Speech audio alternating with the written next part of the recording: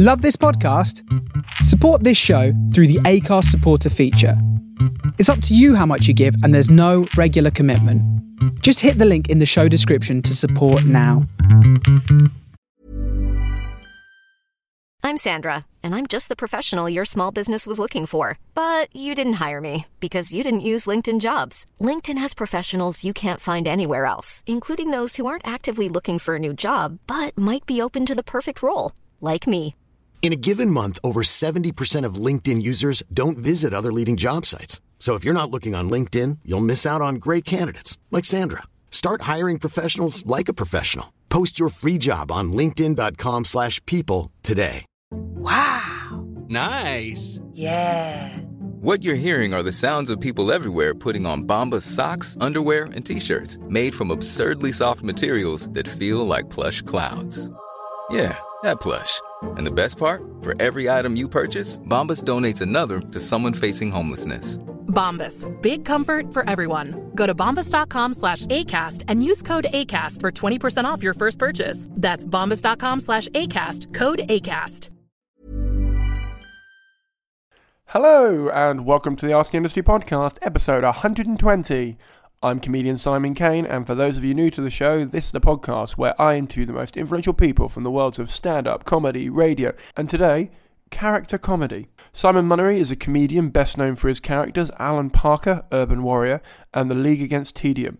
He has an experimental style of comedy, both in terms of performance and the language that he uses. He's known for his makeshift and elaborate props, and is often labelled as surreal, and we get into why he thinks that label doesn't quite sum him up, and he doesn't quite agree with it, as well as how he made his TV show, Attention Scum, from his bedroom, and why he has an aversion to social media, and so much more. I really enjoyed this. I got so much out of this. Me and him have been trying to put on this episode for a while now, and we sort of touch upon that in the episode, so I won't ruin it too much. But I will just quickly say, as a side note to this podcast, I live in Rickmansworth in Hertfordshire. He lives in Bedford in Bedfordshire, and for some reason we both thought the other person lived in Luton. So we arranged to meet in a pub in Luton, where Simon goes to have a drink before local football games or gigs.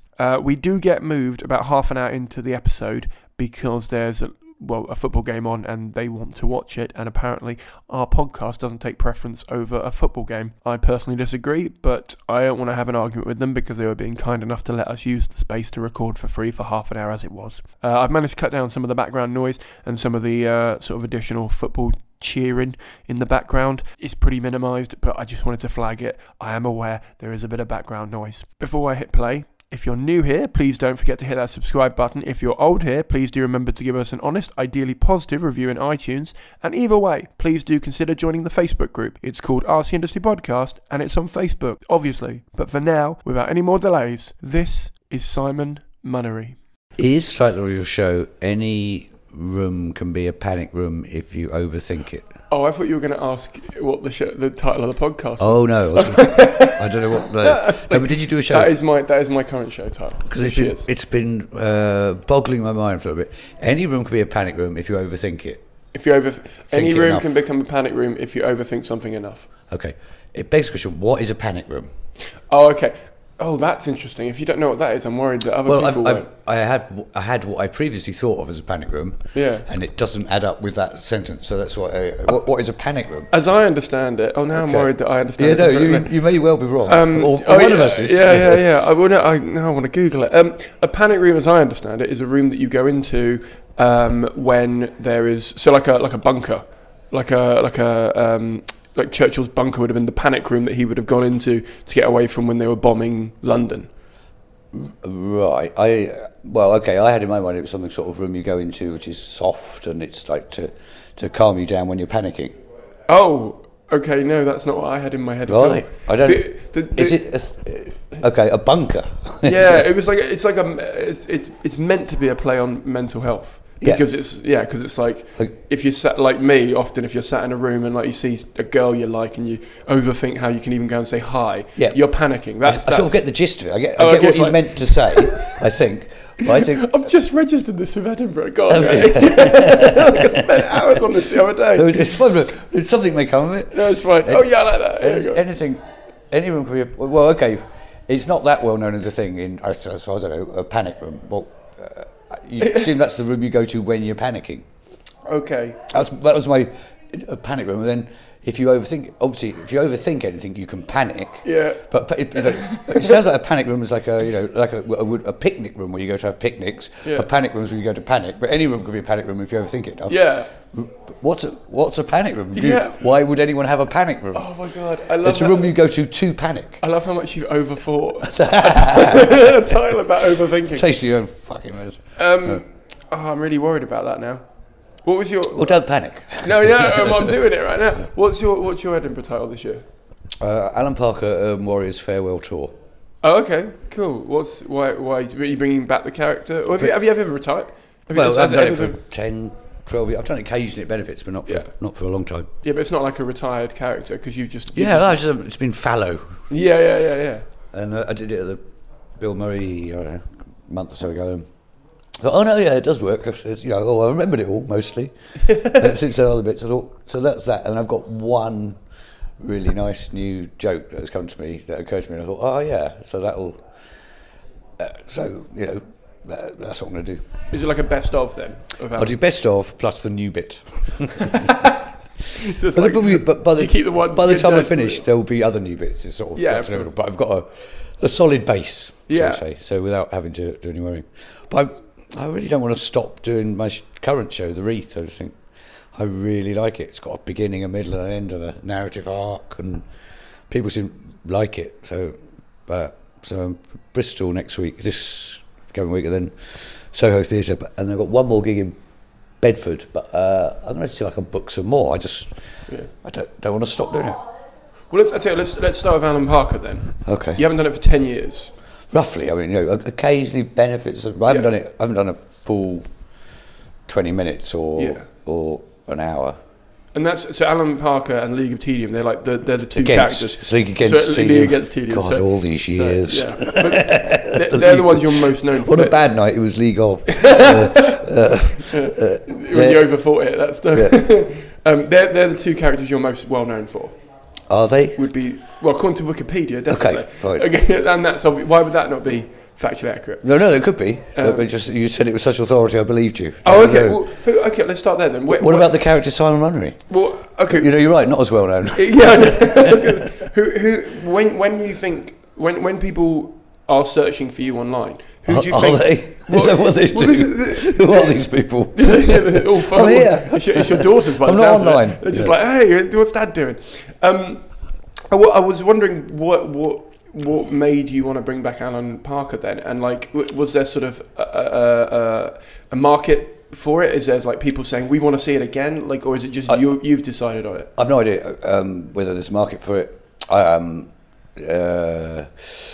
Barry Ferns of Angel Company of the Bill Murray said, "Do you want to do a sort of one Sunday every month and do your back catalogue?" I went, yeah, okay, let's give that a go. So I did La Concepta and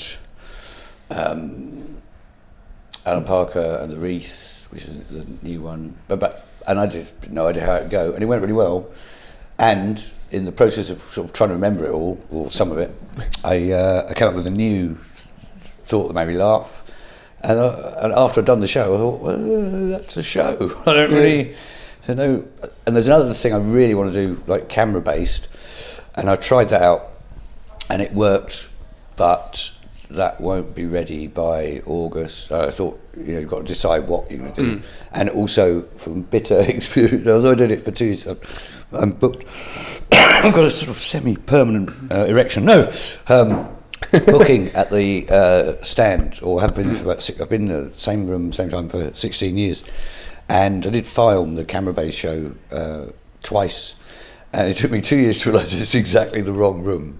you do something entirely screen-based, because you can have a big screen on the stage, but half the audience, because of the shape of the room, half the audience sit to one side, so they've got to look out across another section of the audience to another screen in the distance. It's like watching TV, from half a mile away. Yeah. So it would be the wrong room to do that. I'd like to do it properly in something like effectively a cinema shape. but I've already got this from books, so that sort of narrowed down my choices. So I put that on the back burner. I know what I want to do with it, and the little bit I tried at the Bill Murray worked. I thought, I'm on something there, but that got on the back burner. I can work on it, but I'm not going to do it in Edinburgh this year. That'll be next year if I'm still alive. Well, no, I just wondered how you picked what you were going to do with Edinburgh and what your relationship is like with Edinburgh, because like you just said, you've been going there for, is it 16 years or is it longer than that? I'm very bad at dates, but okay. Originally I was on a 5-year deal on a handshake with Tommy. Tommy Shepherd. Tommy Shepherd, yeah. I should come back for the next 5 years, yeah, fine. Or was it my suggestion? I can't remember even whose suggestion it was. Anyway, the 5 years elapsed, so I just carried on. Yeah. So probably overstayed my welcome. But, what was that deal then? Was it like you get the room, or like you're going to come back for the next 5 years? Oh, it wasn't like a split deal, that sort of thing, or was it just we want you here for the next 5 years? No, I don't know if I asked. I just really loved it there, and I don't remember which way around it was. It was very late at night. Yeah. Yeah. So it was a 5 year, quite Stalinist 5 year plan. But anyway, I just carried on going there. Well, I've done gigs in other places, shows in other places as well, but that's kind of like home. Also, I rent a flat above it, so it's all kind of really? It's very handy. Walk down to the gig. Is that why? So I remember I bumped into you when I was watching a show at the stand, and you were just sort of hanging outside. So you were just, my dog. I've taken him out to his wheeze and poos. Yeah. So you just walked down to get outside for a couple. It's quite a long way down, but yes, I just walked down. Know. I mean, eventually I was hoping to install some sort of winch system. I could be lowered onto the stage and then raised back up when. Could you not turn the living room of that flat into the venue and just really cut out all the? It's a very small flat. Yeah. Okay. It's nice to separate your life and work a little. I but it doesn't sound like you're doing that. So why, when you first went to Edinburgh, what was the reason you went? Oh, cool, that's a good question. Which isn't a good answer.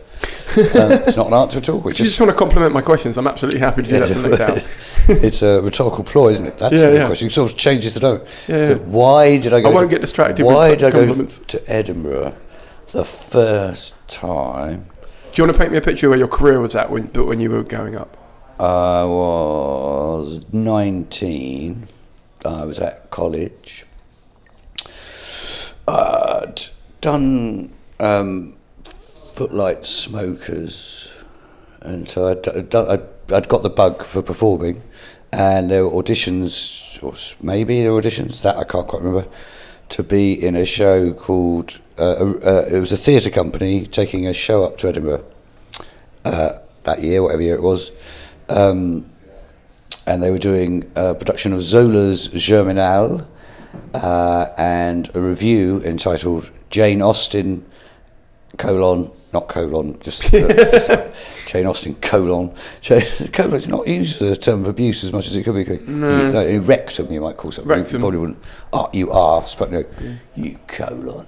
You can't turn every word into an insult, otherwise we'd just... Really? You've been on Twitter recently, then I take it. It's a good challenge. Called Jane Austen, astronaut, ? Do you get that? Yes. Really? Okay. Just about. What way? Well, now we're just analysing titles. It's my main occupation. So did you write the word ? or did you have the... No, I didn't write it. It wasn't my title. I was just invited or auditioned to be part of this, and it was called Jane Austen, astronaut, ? Okay. What is that? Now I'm not sure. Okay. A long time ago, there was a TV show called The $6 Million Man. I'm aware of that show. And the opening titles began with Steve Austin, astronaut. They changed it to Jane Austen, astronaut, ? Yeah, I wouldn't have got that. No, I don't think, even at the time, I don't think it made any sense at all. Anyway, so it was, so I was in one sketch and I had 2 5-minute stand-up spots. That was why did I do it? Because I really got the bug for doing gigs. Yeah. But what did you know about Edinburgh at the time? What was it to you? Yeah, before going, I didn't know. I'd heard that it was, this massive festival of theatre and stuff. I didn't know, but something's going on. You kind of, it's like, as you said, do you want to go to New York? I'd go, yeah, not knowing anything about New York particularly, but like, you want to know what it is. Yeah. I suppose curiosity. It just seemed a thing to do. Okay. And how long after that did it take you to develop your first show? Or was it not on the horizon? You were just writing at that point? As well, no, I wasn't writing. As well as, still not. As well as that. What was that? Okay, so one of the, also I'd been doing double act God and Jesus at Cambridge, and he was up. Steve Cheek, double act partner, was in a much higher ranked theatre company. What were they doing? Spring Awakening by Wiedekind, something like that. Anyway, he was in other plays, so we weren't a double act then, because it was our first ever performance. We got together and did the first ever performance of God and Jesus at the but we came back and did it the next year. Sorry, got that wrong. It's okay. All events. So we decided to do a double act we did it at the Fringe Club, which was where Teviot is now, where Gilded Balloon is now. At the time, that was the Fringe Club, so there were showers and food. It was basically the Students' Union, and they had a couple of venues, both of which, if I remember correctly, and I don't, but were kind of bear pit. So you could just book a slot. We booked a slot and we went on and died spectacularly.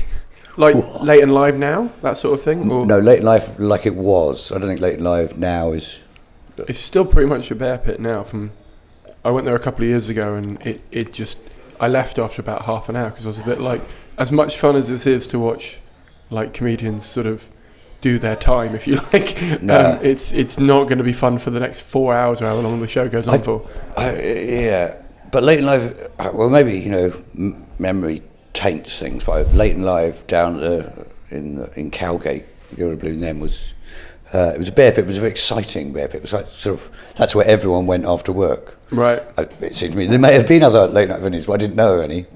So, and it was it wasn't just people doing their time. It was either they booed you off or they loved you. It was kind of a decisive kind of thing. So you could storm it or die on your ass, and be heckled off. Like it was kind of a vicious and exciting type. Anyway, but the Fringe Club, that was raucous, I'd say.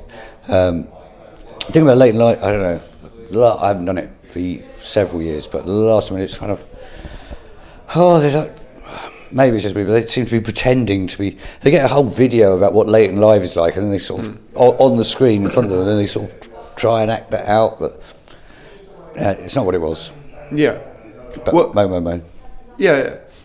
So let's go to when you were starting. So you started performing at 19. Yeah. Ish. Okay. My first paid gig at 19. Oh, okay. So how long have you been performing for before you got your first paid gig? Not very long. I don't. Okay. Because a lot of people now, the circuit's always changed quite a bit, and it takes quite a while for most people to get their first paid gig. At least paid gig so that you make a profit on the gig, not just a tenner for petrol or whatever. Yeah, this was 25 quid, which in those days you could buy a house. Okay. A tiny house in Liverpool. Oh, that's good. You still can actually in some districts. It was 25 quid. I don't know, reasonable money. Ian Cognito booked the gig. It was. But I've been doing open spots, so that's how that came about, and going well, I suppose. So I've been doing, performing, probably about a year, but that was my first paid gig. Was at 19.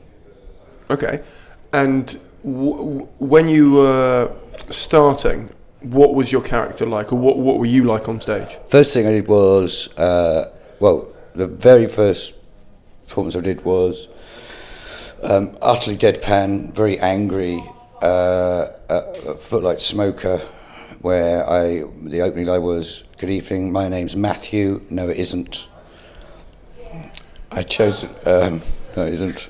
I was just pretending as a kind of joke. I chose the name Matthew because it sounds nothing like my real name, Matthew. another little joke for you there. Not as good as the first one. Anyway, it went on, and it was 5 minutes, or whatever, but the end of it was I had a cooked tomato in my hand throughout.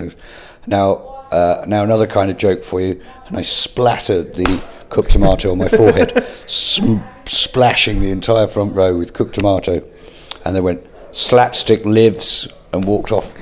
And it was just, it's a bit like if you're unlucky enough to go into a casino and win £100, you'll probably be back. Yeah. So my first gig was so exciting, and for me, I got the bug. Do you remember the first joke you wrote where you thought, this is what a comedian would write? You know what I mean? Like, from the comedians that you looked up to when you first started, what was the first joke you thought, this is actually like a professional level joke? Never thought like that at all. Okay. There's people like, people who maybe sort of want to start, because they used to have comedians come up to do. Can you hold the mic slightly nearer, just because they're. They used to have comedians come up to Cambridge, like Arnold Brown, he was brilliant. Maybe John Higley came. Ian McPherson, but and we got Steve Cheek, got into Ted Chippington, the various people, but I didn't want to be them particularly, or I never thought of it like that. So, but we used to. One thing we did was one particular night we sat around. It was me, Steve, and a couple of other people, Connell, Orton, Nick Hedges, maybe someone else, just sitting around in a pub trying to think of the most offensive possible joke you could think of, which we came up with, and then that was we then had the challenge to then do that, and it was a joke which I've heard subsequently told back to me by a taxi driver who'd won a competition in America, in New York, a joke competition with it. It is appalling. There you go. I won't ask what it was. What do you get if you put a baby in a liquidizer? I don't know. An erection. So fucking awful. I know. The noise you get from it would either be, it's so awful that it's either just or yeah. It's when you take it for real. Yeah. But it was what was interesting in it was just pressing the limits of what can you say on a stage. So that it was a kind of pursuit of offence was one element of it. I don't know what it was really. That to me is really. So how old were you at that age? Early not 20. So. Yeah. So because now there's a lot of PC culture. There's a lot of safe space comedy. There's a lot of you quote unquote you can't talk about this, and a lot of unfunny, edgy comedians saying, "Oh, I should be allowed to make a joke about anything," when in the reality is they're just saying horrific things. And it sounds like you were trying. As one of those, yes. Yeah. Oh, definitely. I can see. Yeah.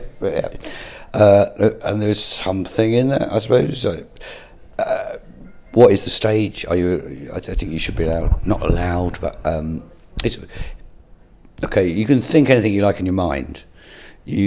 Thanks. One, I mean. Permission. Not you. Yeah. You've heard what I think. I've heard what you. Sick of your thoughts. No, one. But what is more interesting is what you can say in front of other people. That makes that's a more real freedom than the freedom of thought. So I was interested in that. And of course, is it funny? Is it not? No, but in those sort of in taboo areas, there are laughs.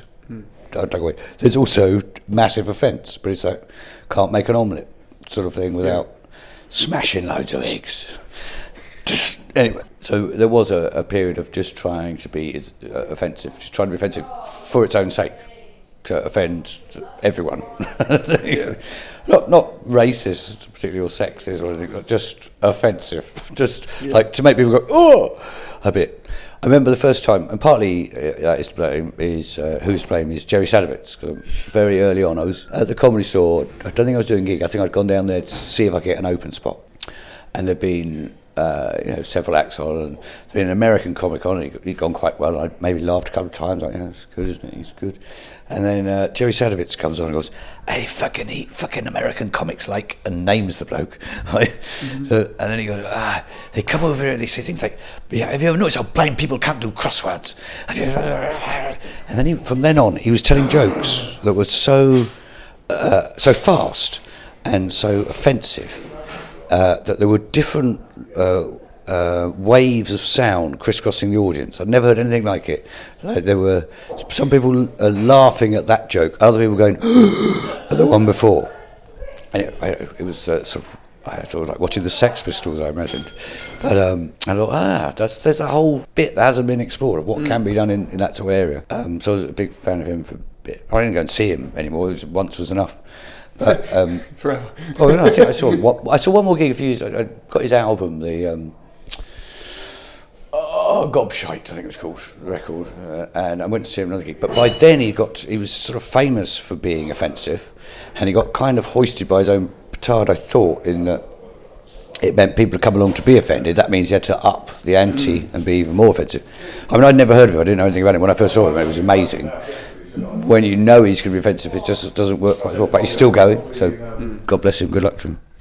I mean, so I know a lot of comedians who are known for something. So like they're a character. Like Al Murray, for example, he's known as that character, and so he can't break away. Stuart Lee, for example, struggles a lot to break away from what he is. Character. Yeah, he had to sort of put a mask on, and then the bacon face thing, and immediately everyone was like, "But that's just Stu with." Yeah. you haven't done much work here, but no, you put a mask on. Come on. Yeah, I mean, nice try. So did you ever feel pigeonholed? Did you ever feel like when people booked you, they were like, "We're expecting you to do this set or this set of jokes"? To be honest, so then after God Jesus, I was the security guard. Mm-hmm. Well, that's a very specific act, deadpan, jokes about security. Yeah. So I was booked for that. I'd have the security guard costume, just very much. And then started doing Alan Parker and Moya, loose, we're not anarchists, very different. So I'd be booked for one or the other. So I didn't feel pigeonholed that way. I just made my own,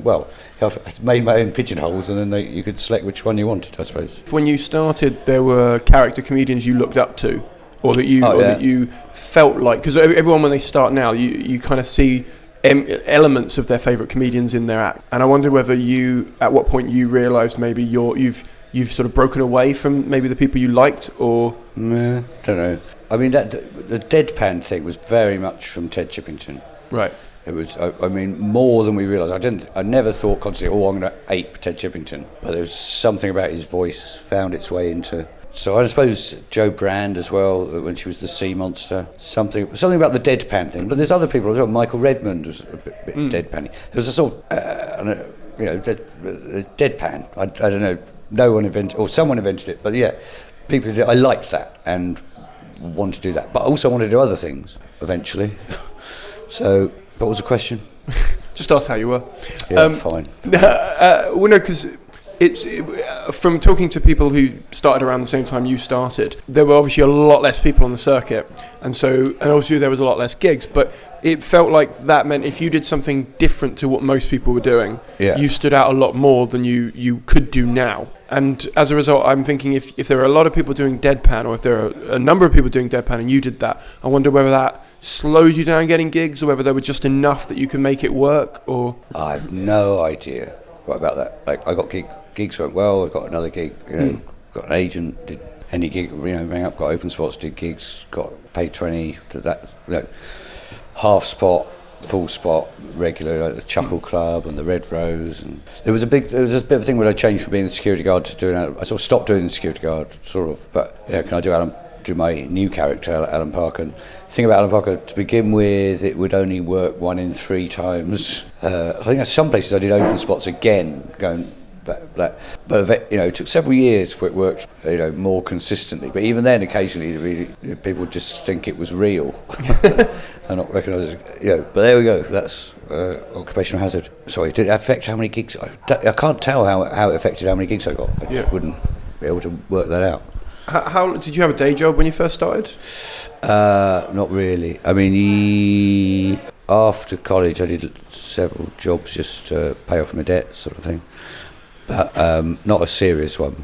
So just worked as a temp and dustman, but that was part of temping actually. Like wherever I type, so some days I'd be typing, other days if they've got a dustman short, I'd do that. How long did it take you to be full-time as a comedian? And then I went on the enterprise allowance scheme. This really helped a lot of people. Because you didn't have to start. In fact, I became unemployed in order to get on that. Yeah. So I would just it's crazy. do jobs. But it was just, so you get 40 quid a week. It's not, No, but it's but enough. You don't have to go and waste your time signing on. You're free, and you can, ring up people and try and get gigs, and but you're basically covered. I think it's a really nice. I quite like whoever idea it was for just a, universal minimum wage. Just pay everyone some money so they don't have to worry. Just get all that worry gone, then would the world be a better place? Yeah, I don't quite know how that would work in practicality, but I like it as a theory. Why don't it would just work? Everyone gets paid some money. Because where does all the money come from? Well, where does it come from anyway? That's what I mean. Like, I don't understand enough about it to me. Okay. Like, if someone says to me, we're all going to get 10 grand a year. Quantitative easing at the moment, they're pumping billions. Oh, yeah, I know that, and that's all dreamed up. If instead of pumping it there to the banks, on the hope that the banks will then lend it out, what are you doing exactly? Yeah. If you just put a huge, big, not big, just a little safety net for everyone. And there's sort of the idea, the welfare state or unemployment, they've made it harder and harder. There's more and more hoops to jump through together. I think just from my experience, for the year I was on that, that helped me a lot. I didn't have to worry about anything except, doing shows and trying to get work, to pursue what I wanted to do. I wasn't sure what I wanted to do, but I was pursuing it. Yeah. And you're free to do that without having to go and explain yourself every few hours. I remember when I started, I did Logan Murray's course, this was sort of 8-9 years ago, and he told me about the enterprise allowance scheme, and it keeps coming up, the amount of people that sort of just helped support, like a safety net. Not just comedians, I think artists, musicians, those people. It's just it's safety. But I think it should be a universal thing. This whole idea of... It doesn't exist anymore. I know. Yeah. The whole idea of forcing you into menial work. Also, it means there's more people, menial work should be slightly higher paid because it's so menial. That's what I'd say. And by forcing people who don't really want to do it, you deflate wages in the menial work sector. That's my view. No, I get it. Free money for everyone. See, now we're talking. I can understand how that would work. Free money for everyone. But a minimum amount of free money. No, I want it to just be... Maximum. I just want to go to a cash machine and be like, I'll have $5,000, please. Yeah. No, enough to live on. So you don't have to worry. Then there'll be less mental health problems, less burden on the NHS. What about the immigrants? Well... Sorry, I put words in your mouth. I knew you were going to ask about the immigrants. I'm going to let you... that's all I talk about on this podcast. Is we talk about how we're going to solve Brexit. Let them in. That's what I say. Well, let's... Because you can't stop them. Okay. Mental health problems. Long coastline, see? We're on 3 ships. We've got 3 ships. You can't stop people coming in. It's a shame. We don't have enough. If only they forced them into Coast Guard work, then they could stop them all coming in. That's it. As illegal immigrants, they come in, we turn them into Coast Guards. And they stop anyone else coming. That's right. That's the... Brilliant. You listen, Teresa? Yeah. Nailed it. I don't think it'll be Teresa by the time this goes out. No. I'm surprised it's her now. Yeah. Right. Let's talk about, so you mentioned mental health problems and stuff like that in that area. I'm wondering whether you ever had imposter syndrome when you first started out. When I first started out? Or even now, whether you've ever had it. It's more likely, I don't know about now, but yeah, what am I doing? What do you mean? I shouldn't be here, or I don't... Whether you've ever felt like an imposter. You're going to get found out, or that other people are better than you and you're just sort of in the room somehow. Yeah, I think that happens. You feel like that every so often, but it's a cloud that passes. But actually a gig is kind of like that anyway. It's like, it needn't necessarily win. However, you're only as good as your last gig. There's that particular idea. But when you go on stage, it may not work. Yeah. So that's a classic sort of imposter syndrome thing, like, and anything you rely on, I always think of it as your back pocket joke, joke's going to get you out of jail, it's not going very well, I'll just reach for that. By the time you reach for that, it's too late, and it's turned to sand, it's just nothing. So I suppose it's an occupation that is prone to imposter syndrome. The act of being on stage is kind of like, and even if it goes well, like, did it? Yeah. Because this is the thing I've been thinking about, is like, you could get really big laughs, right, but they might not be for the reason. I'll tell you the secret. I've just worked it out. What? No, but you could get really big laughs, but it could be for not the reason why you think they're laughing. Like, if you were doing a character or you were saying something... That's why I think it pays not to inquire too much about that. You maybe get a sense about it, but famously John Cleese got psychoanalysed and then ceased to be amusing. So that's the story I heard. I'm not sure it's quite true. There's something about the more you look in, and analysis isn't it? Like the comic instinct, you should sort of, does that work? But that's what comedians talk. Does it work? Not why is it funny? Is it funny? And I'd sort of distinguish between jokes, like material. That's a funny thing, but it's all in the delivery and the context. And clowning, and clowning is more like inviting people to laugh at you, so it's straight down through the full line, not material. So clowning is not about. But both those strands are sort of incorporated and amalgamated somehow in a stand-up comedy form. So are they laughing at me or with me? A laugh's a laugh. I don't know. I don't think it matters so much. I like clowning, and I like a nice joke, and I like a nice thing, but and somehow perhaps you can combine them. It can be very unpleasant if people are laughing directly at you. One of my worst experiences on stage was, it might have been Preston, it might have been Liverpool Poly, but anyway, we arrived, it was on the National Comedy Network infinitely long tour, and we'd been on the road for a week or 2 weeks, just hired 3 of us. The Ents manager of that particular college had left, and the new Ents manager didn't know there was a gig on, so there were no posters, there's no advertising, there's no venue, there's nothing, and we're thinking, well, result, we get our B&Bs, you got £10 tonight towards your B&B, and you're meant to get a meal and quality lager. That was always on there. Whatever, they didn't say what sort of quality. And but the Ents manager didn't just okay, it's cancelled, so we'd call that a 1-0 away win. He went, no, we're going to put the gig on. So he put it on in the bar. The dream situation. The dream situation at the bar. The rugby club had won or lost, one of the two. And I did say there was a football match on. It is. I wasn't lying. No, not in London. That's Cardiff Chelsea. That's in Cardiff. Oh, it might be a different one then. He had anyway. They built this stage out of some tables, coffee tables. Can I just say, I love how she's turned the volume off but left the game on, as if we might still want to know the score. Well, everyone does. It's very important. We'll keep you updated on the score, guys. Don't worry. Yeah, it's 0-0. Cardiff Chelsea. 0-0 with 11 minutes. If Cardiff lose this, they're probably relegated. If Chelsea lose this, they won't. My audience are very hot on football. I'm sure they. I mean, this is going out after the game, so they will know the score. But I think we should definitely keep them up to date. So they built the stage out of metal coffee tables, and they put some lights in. Anyway, the audience, there weren't an audience, there were people at the bar. So it was a terrible gig, but as just a wall of noise. And then and the lights were really bright, and you couldn't really see properly from on the stage. And at one point I slipped off the coffee table stage onto another coffee table, which was metal, and just took the front layer of my shin off. Right? And that got a massive laugh. And I remember lying there bleeding on the floor while people were pissing themselves laughing, thinking, yeah. Not sure why I started doing this job.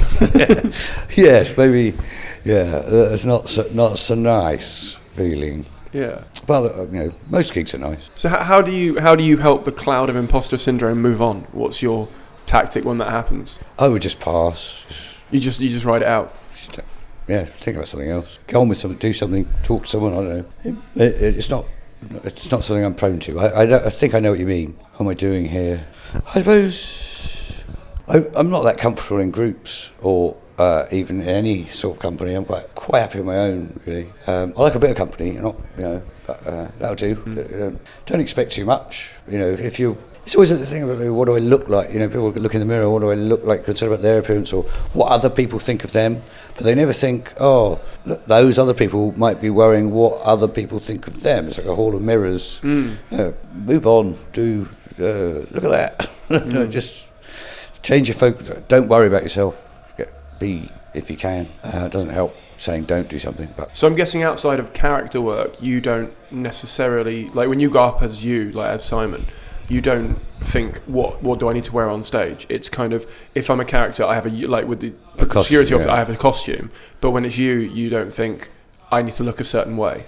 I tend not to. Although for the Wreath show I'm currently doing, I've got very deliberately, I've got a sort of bit like a cowboy hat, and I wear my coat, this coat, which looks, I like to think, sort of American Civil War, Confederate, a bit, so sort of slightly cowboy look, but that's because I come on, I've got a whole opening based on Bob Dylan's Knocking on Heaven's Door, which is about Billy the Kid dying, but it works for me.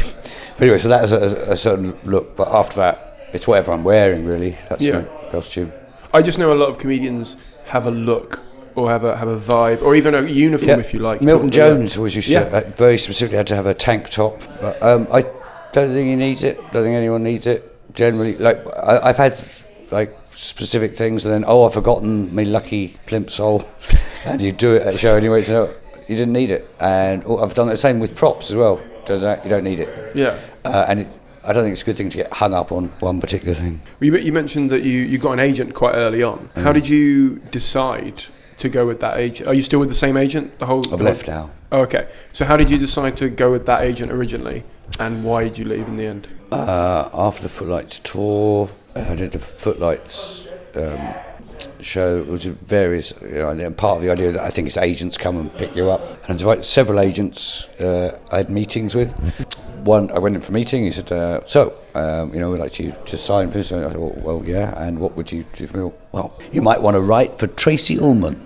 That's the last thing I want to do in my life. Thanks, no. The one I went with was the one who said, I'll get you gigs. Okay. Live work. Yeah, I'll get you gigs. Yeah. We take 15% to begin with, but that'll be going down to 10% in the future. It never went down. Is that why you left? No, that isn't why I left. I left because I was scared to leave. What? No, after a while I thought, no, I'm scared to leave because of all the stories I've heard of other people who left. So I don't want to live in fear. And they were getting me no work, but that is there it is. That's a complaint you can't have against all agents. Yeah, you're not getting enough work. Everyone says that, but it was like, oh no, I'm sort of living with this fear of leaving. So let's confront that fear and get over it. So that's the agent I went with, who said he'd get me live work, and he did. So God bless him, thank him for that. Because that was the thing I felt most, hello, could I have a gig? When someone gets you gigs, that's what I'd like an agent to do, get you work. Yeah. Yeah. So how long were you without? Are you still without an agent? Like since you left? I've got an agent. You've got another one now. So how long were you without an agent? Probably a couple of years. And then. Sorry, just a quick question. Do you know how long you're going to be? Because we're going to have to put the volume up for the football. We could go outside. Yeah. Can we go out? Can we go somewhere else? We could go outside. Hey gang, while past Simon and myself are moved from the pub to allow the footballers to watch their beautiful game, here's a quick advert for you to enjoy.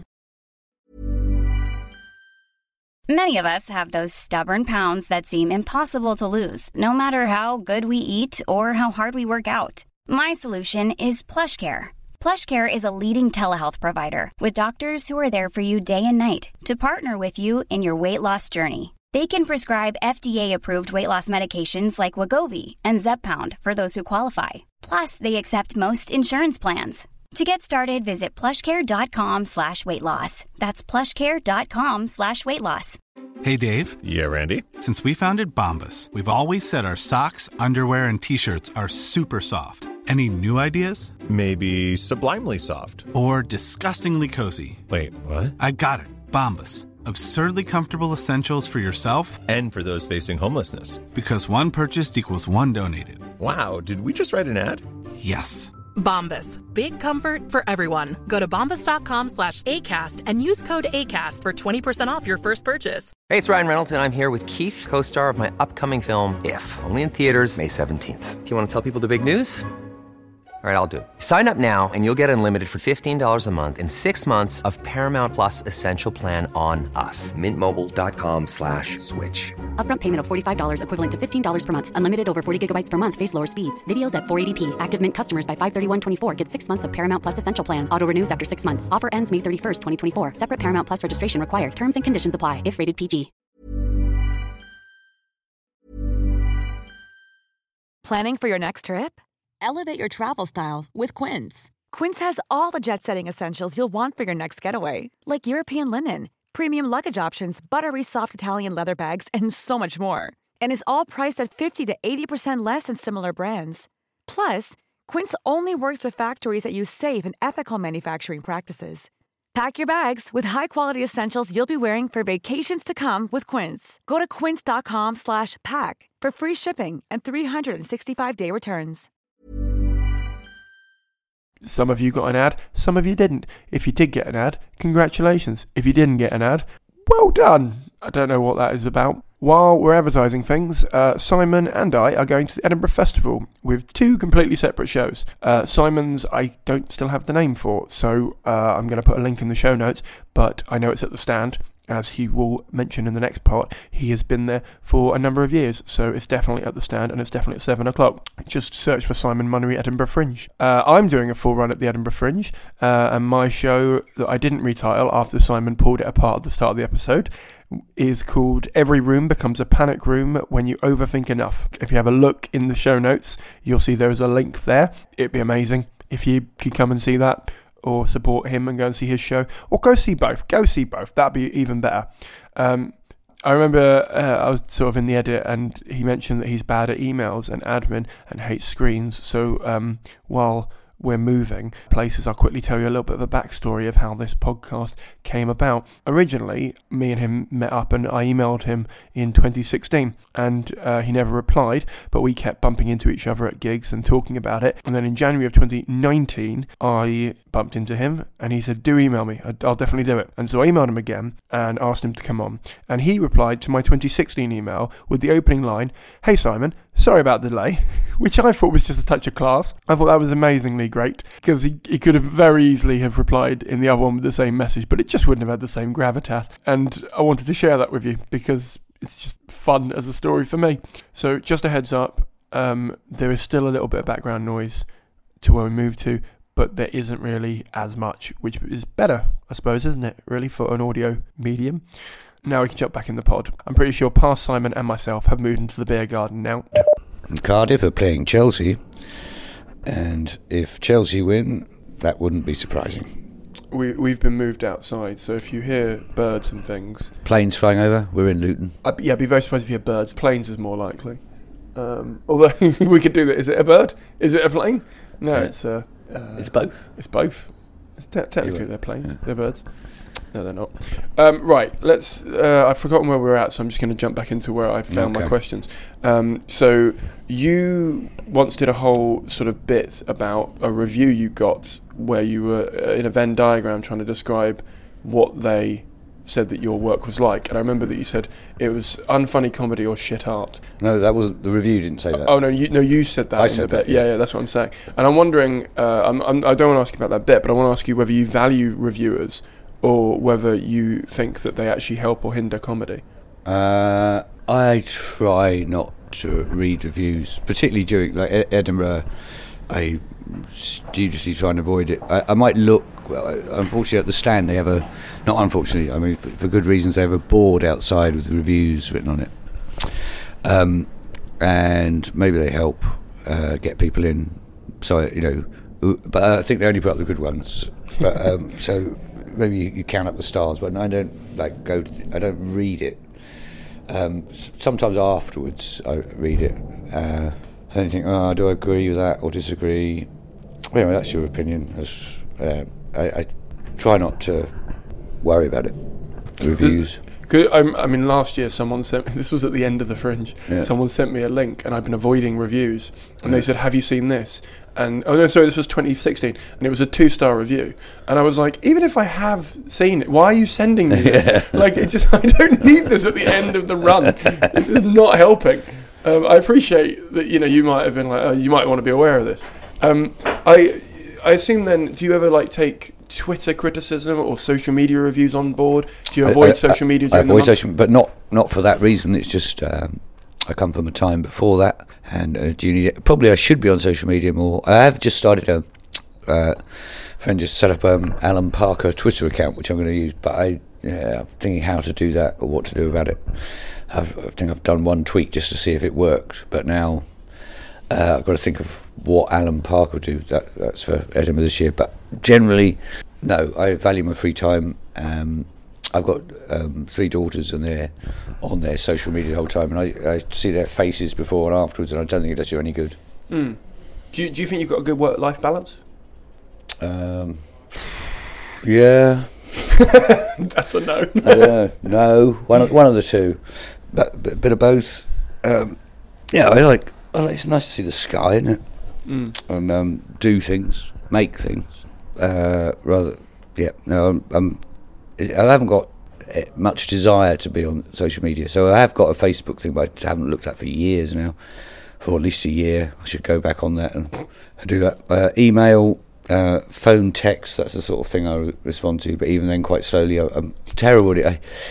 When I was between the ages of 13 and 16, I used to be a computer programmer and used to write games for a company in Liverpool, and I spent a lot of time screening, but about the age of 16, 17 I just got sick of screens and logic and typing, and ever since then I've been kind of increasingly screen averse, so I check my emails. Like I've always got a backlog, and it's kind of like a chore that I'd rather do. I'd rather wash up, hoover the house, than answer an email. But then you have to, so you do. But it's like guilt or shame. They've got there must be loads of things I just haven't done, sort of stacked up behind me, and you think, well, forget about it. If it's that important, something would have happened by now. You don't have like a FOMO, like a fear of missing out or anything like that? No, I don't think I've got a fear of missing out. Okay. No, none at all. No, it's a lot of my friends who are younger than me in this industry. I've got this sort of I don't know. I want everything. I don't know what that was. Oh. We just come outside to get away from noise, and they're so weird. That's all right. We're wait for that. Fine. How awkward. I don't know. I don't know what it is, so I don't even know when it will stop. It's that thing there, but I don't know what it is. Well, some sort of aircon device. Because it is picking up that low hum. Well, it might be me. I might. Humming's dropped out of popularity, and back in the 80s, a lot of acts used to come on and hum. I don't know. I tell you what I've noticed I do recently. I start. It's the most arsehole thing I do, and I've only just realised how badly I do it. I will sing or whistle when I'm in group, like around large groups of people, like when I'm walking and stuff like that, because if they don't know I'm behind them, they don't move out of the way. So if I'm like power walking, I'll sing really loudly so they know, oh shit, there's someone moving really fast behind me, so they move out of the way. What do you sing? Whatever's on my headphones. I just chuck in some music and I just start singing whatever it is. Heaven is a Place on Earth is a personal favourite because you look like a nut job, and they probably genuinely on Oxford Street. I did it the other day because I was getting somewhere to a gig, and they just moved. Belinda Carlisle. Yeah, Belinda Carlisle. You make heaven is a place on earth. Just power walking, charging through people. Yeah, just out with of the way. With your earphones on. Yeah, with my earphones on. Because what are they going to do? That's another thing. I don't put earphones. I don't listen to music. Oh, okay. As a rule. What do you do on a night off? Bury the goats. Bury the hecklers. Stand outside, look at the stars, teach my children maths, trying to get the Guardian on Saturdays, and for the puzzles, for me personally, the puzzle section in the back now. I work one by one. I work through the puzzles with my daughters. They don't like it. Play chess. I get them to play chess with them. Anything other than I don't know, but the thing of listening to me earphones, I rarely do that. I've noticed. I could do it. I could have it. I've got a phone. I've got music on it. I listen to Radio 4 sometimes, Radio 3, the World Service, that sort of thing. It feels like you've successfully managed to disconnect from the internet, or you can, without getting that, like I was saying, that fear of missing out that I think a lot of people have these days. because you think, oh, if I don't reply to that email quick enough, I might not get that gig, or I might not get seen by that person. I probably lose out on some gigs, but often I find the ones where it's we've got a cancellation. Often, what's it?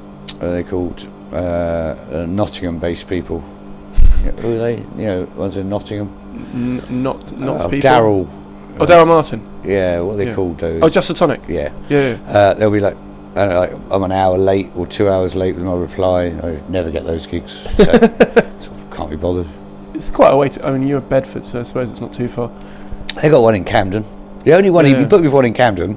I got there, it was cancelled. The stage manager got ill. I thought it's not enough to cancel the gigs, is it? But anyway. No. Okay, well, there's two questions that come out of what you've just said. When you were younger, you wrote an NME column for Alan Parker. Yep.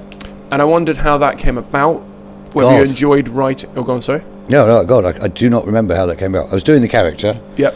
Someone must have asked me, or probably through my agent at the time. Yeah. But I have no idea how that came about. Oh, what's his name? Chris Collins. He was my immediate contact. Is it Chris Collins? What's his bloody name?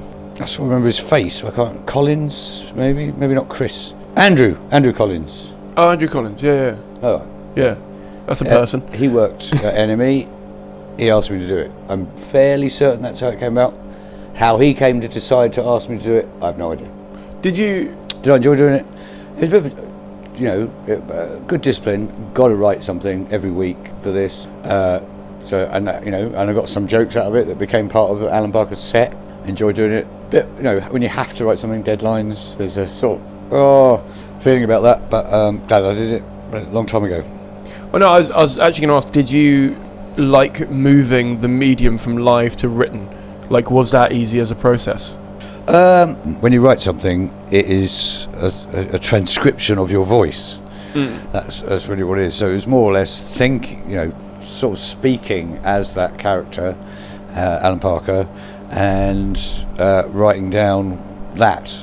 So it's sort of the same, really. Well, no, because and the other thing I was going to ask you about is I did look into your past jobs before you sort of were in comedy, and I looked and saw you were a video games programmer. Yeah. And I wondered whether that had an impact in you starting to make props or make. Oh, there you go. Stop. It would stop as I've just adjusted all the levels for this.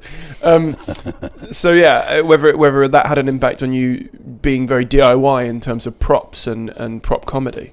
I've always been very. I like making things. When I was a child, I used to like taking things apart and putting them back together again. It was quite interesting how things worked. Computer programmer has that. It's more like there's probably the two results of the same cause, a sort of desire to make things. I think it's human. Make things. I like think of something, and how do you, and then something perhaps it's a little bit impossible. How do I do it? Break it down into smaller problems and solve it. That kind of problem solving, I suppose. I don't know if I've always been like that, but I've certainly been like that for quite a long time. I like making things. Given you've done like prop and character comedy quite a bit, are there any areas of comedy that you would like to be better at that you think you'd not be as good at? I've done a bit of clowning, but I'd like to do more of that. That would be one area, I suppose. Yeah. Clowning, just straight down the line. Clowning, haven't done enough of that. Haven't been in a double act for a long time. That would be fun. Areas of comedy. I mean, you say word comedy, but it's just sort of one field of theatre, isn't it? Really. No, I'm quite happy. Okay. Doing what I do. Do you think you're famous? No, I don't think I am. Are you? Am I? When I'm just doing a tour, and about most venues, somewhere between 80, 160 come. Is that famous? And actually, in my show, the current show, The Wreath, very good. When I was cleaning the chicken factory, a woman said, I hear you used to be famous. And I do the anecdote about one time in Camden Town in a nightclub, I nearly got beaten up for being famous, but I got out of it because I wasn't. Which is, that happened. So, no, I don't... famous. Yes, some people... to some people I'm famous, but very few people.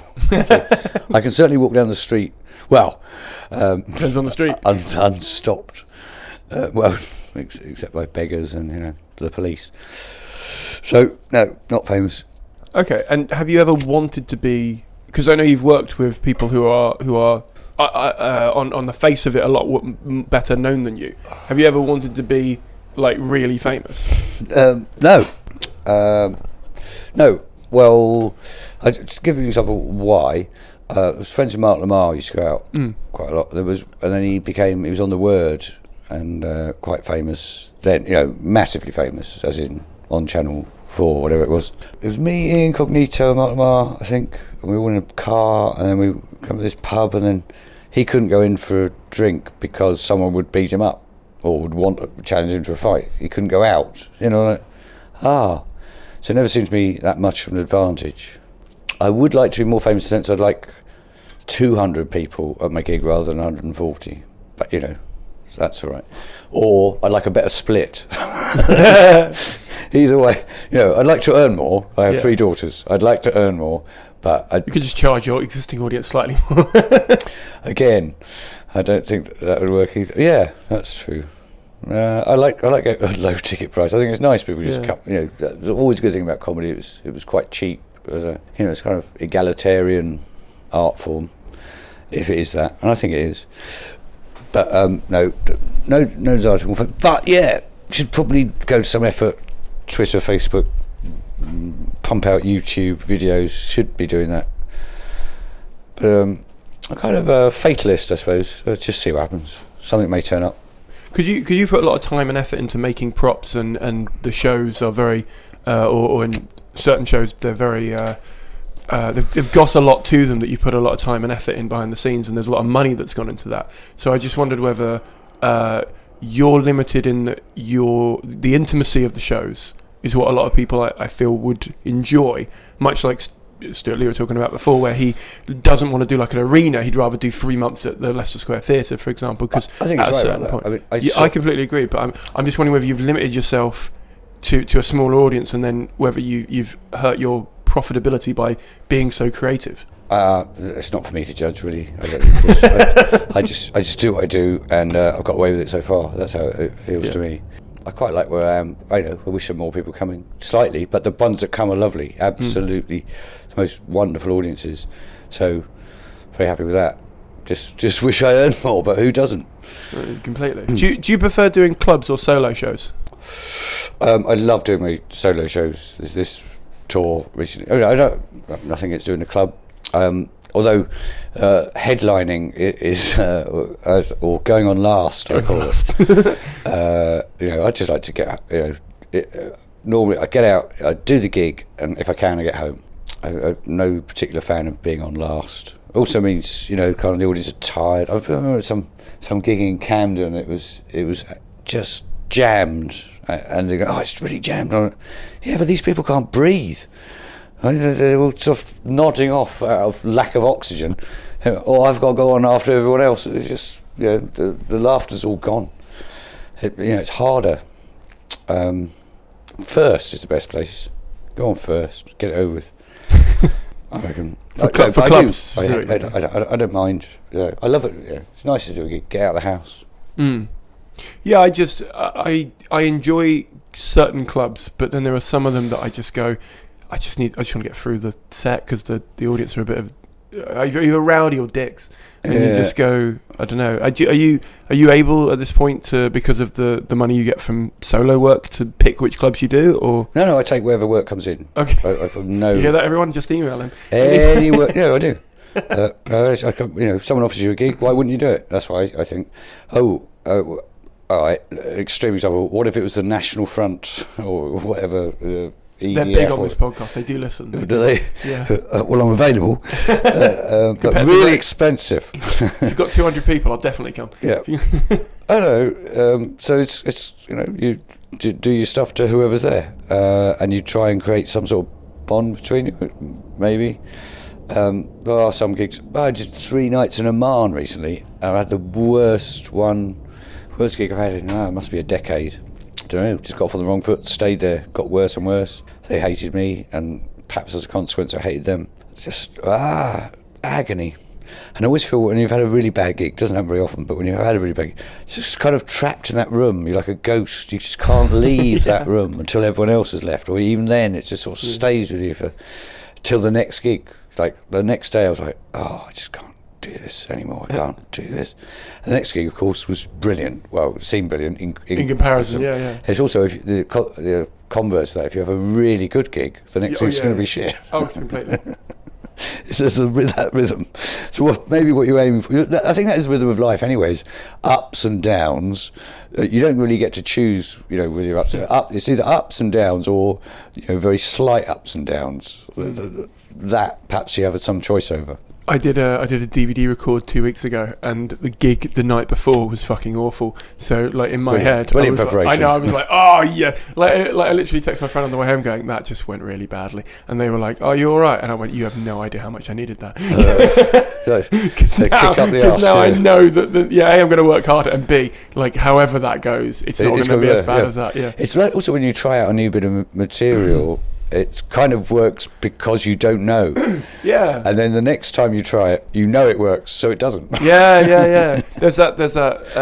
Is it frisance in the air where it's like sort of frisance? Is that the right word? It's there's this vibe in the air of we're all trying, especially in a new act, new material night. There's this sort of, you all kind of know that we're all trying something here, and we're having a flavour of it. It's not. There's something false about the new act, new material night.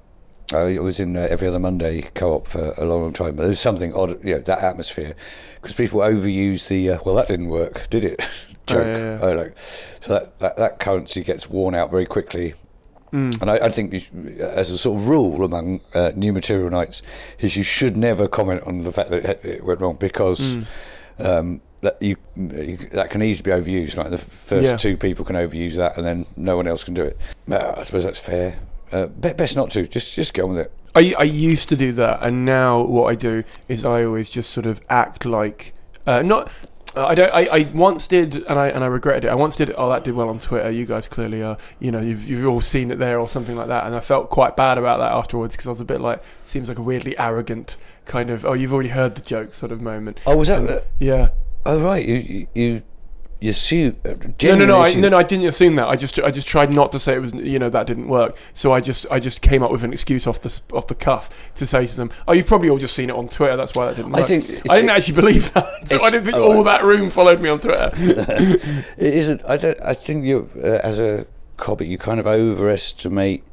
Like, you thought that was funny. The fact that they didn't doesn't matter. Like, the nice way to look at it is they're saving their laughs up for later. Right? I've had routines that, there was various laugh points in it that I'm familiar with, and yet, that bit didn't get a laugh, that didn't get a laugh. It's all right. Big laugh at the end. Yeah. Relax, calm down, don't worry about it. Everything will be fine. There's that phrase, I can't remember, I don't even know if anyone actually owns it or has said it or whatever, but there's a thing where they say in clubs you need to get a laugh every 10 seconds. Really? Yeah. That was something that was floating around a lot when I did Logan Murray's course. Right. It's like if you're not being as punchy as that, you're not doing your job as a comic. No, not at all. I completely disagree with that. I mean, there is that pressure. There used to be jongleurs, and people end up in a certain sort of rhythm as well. Yeah. Possibly for that reason. It's got to be bang, bang, bang, bang.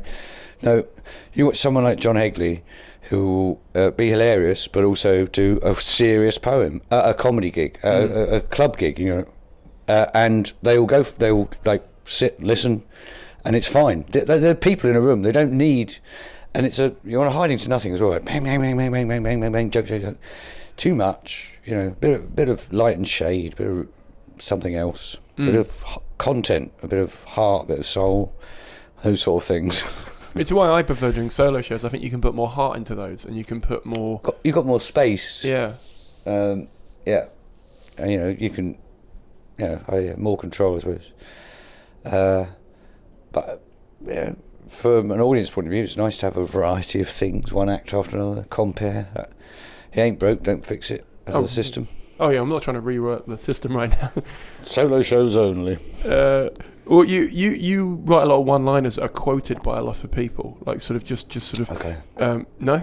Oh, maybe. I don't know a lot of people. Okay, fine. But I'll accept that. Okay, but you've never sort of won like a best joke of the Fringe or any of those sort of awards. I came 7th. Where, did you? I looked it up. I didn't see that. It was 1 year. A couple of years ago, 3 years ago. Which joke was it? It was this clown's divorce custody battle. Nice. Thank you. Well, I honed that joke over 4 performances during the same gig at Machynlleth Comedy Festival. It was a late night. Just kept saying it. I was on officially once. Yeah. But then I came off. I did it once, and it was quite rambly. It was like, I got some friends. They got divorced. They were clowns, and there was a custody. It was sort of like that. And then, but anyway, I did it 4 times. So I said, "Can I come back? Can I have another go at that joke?" Each time for less laughs. But I honed it down to 4 words: clowns, divorce, custody battle.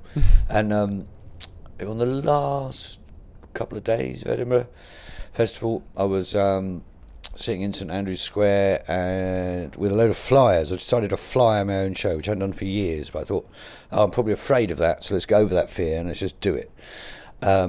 There was no one in the square. I was the only person there, or one other person, and there was just no one to flyer. They might have been all scared of you flying. Yes, they'd had the same thought. We don't want to be flyed, so we're just waiting for people to turn up. But I'm ready. Got my flyers, and my stage manager came up.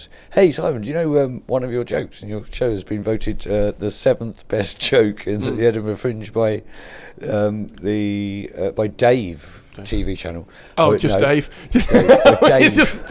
We all know Dave. If only it was. Oh, Dave. Anyway, I wish I was called Dave. No. I'd just start a list. I'd be like, Dave's jokes. Which joke was it? It was like, right. That's my in. Yeah. So I've just got a marker pen and wrote on featuring 7th best joke of the Fringe according to Dave Jones. So that gave me in flying. And by the way, it does feature the 7th best. Yeah. And then I performed the joke and off to the next one. So that was my flying technique. It was fun. The first three tall men, very well dressed, walked up to the bar, and I thought, right, I don't like the look of them. I'm going to go and fly them, despite the fact that I don't like them. Where have you come from? Oh, St Andrews. I went, golf. He went, yeah, it's golf. And they were Scottish. And after a while, just chatting, would you be interested to come and see a Fringe show? No. Okay. Well, it's hard. I realised it would be hard work. They didn't look like the sort of people who'd go anyway. Tall, posh, golf playing. Are you Tories? And they went, yes. I went, I found them. Get the nets. I had fun. They didn't come, obviously. I don't know whether I was an effective flyer, but I'm glad I did it. It's good to overcome your fear. If you're scared of doing something, do it. And then, that's not I was going to say, hang on, let's put a limit on that. Shooting children, no. But as a general rule, there's something in that. If you notice that you're scared of doing something, then overcome that fear by doing it. Is that how you pick your next project? No. what am I scared of? No, just if in life, like I say, how I left my previous agent was, I'm scared to leave. Well, this has gone on for several years. I'm living under fear. Better not, it's good to not live in fear as much as you can. Obviously, there's nuclear war and climate change and whatever else. But if there's a specific thing that is clouding your life with fear, then do something about it, I think. What are you scared of now, then? You. This interview. What am I scared of now? Yeah, no. Then if there was something, I'd do something about it. I think. What am I scared of? Just dying. Having never. You mean in life, not on stage? Yeah. Okay, cool. Right. Just straightforward death. Yeah. But, as you get older, people die all around you. So life is a bit like it's like the First World War, but slower. Right. It's like the school bell rings and we all get out of the trench and start marching across no man's land, and one by one, but slower, one by one. But whoa, Jimmy's gone. And it's obviously at some point it's going to dawn you that at some point you're going to be the last one. Yeah. Well, not the last one. Well, no, that means you're the only target left. I suppose that's how the First World War worked. But just at some point we're all going to go. Yeah. I think the fear of death is there's something I should have done. It's a bit like having an email backlog. There's something. What was it I should have? I think quite often people, as they come towards death, try and sort things out as much as possible. And I haven't even tidied my shed. That's something I put off things. Anyway, I've had a life-work balance. I've had a lot of life, a lot of just time not to do much. So you do have some fear of missing out, but it's just only when you think about death. I mean, we fear missing out what? What I mean, like I've been to parties, thanks. I've had sex, loads. Not lately. Well, I was going to say, could you stop doing that? No, yeah. Right, you can go now. Yeah. What? Oh, I'd like to have ridden across Spain on a horse, that sort of thing. Yeah. There's not many things like that. Are there any professional things you wish you had done or could do? Like being on a panel show or running anything like that? Did one better. I was in Australia. Did Good News Week, which is their sort of have I got news for you equivalent. And I was hilarious in the dressing room, in the green room, like just. But when it came to it, actually the thing was, look at this image, say something about it. And I'd not been in a situation of being competitively funny, or unless you count the green room as being competitively funny. I didn't think it was competitive. I was just being, I just enjoyed myself and, larking around. But when it came to it, and this image came up, and by the time I found out where the image was, someone had already said 3 comments on it, had nothing to say, and maybe they'd been told in advance. The whole thing felt like this is a whole different field. I've not had any practice at this. And maybe I could do it. I've done news quiz. That went all right. Yeah, I would like to do that a bit more, but not because I really like that as a thing to do, but that might put a few more bums on seats. So it's not something, Just a Minute. I've always wanted to have a go at Just a Minute. Jenny Eclair, I met Jenny Eclair. I used to share a flat with her in Edinburgh many years ago, but anyway. And she's often on it, not often, but now and then. And I heard about it because I know a few people have done it, and it's rigged. Well, kind of rigged in that you told the subjects in advance, so you could just write a 1-minute monologue about each subject, learn it, and win. But the money's not good enough. Apparently, it's not enough money to do that, and also that ruins it if people do it.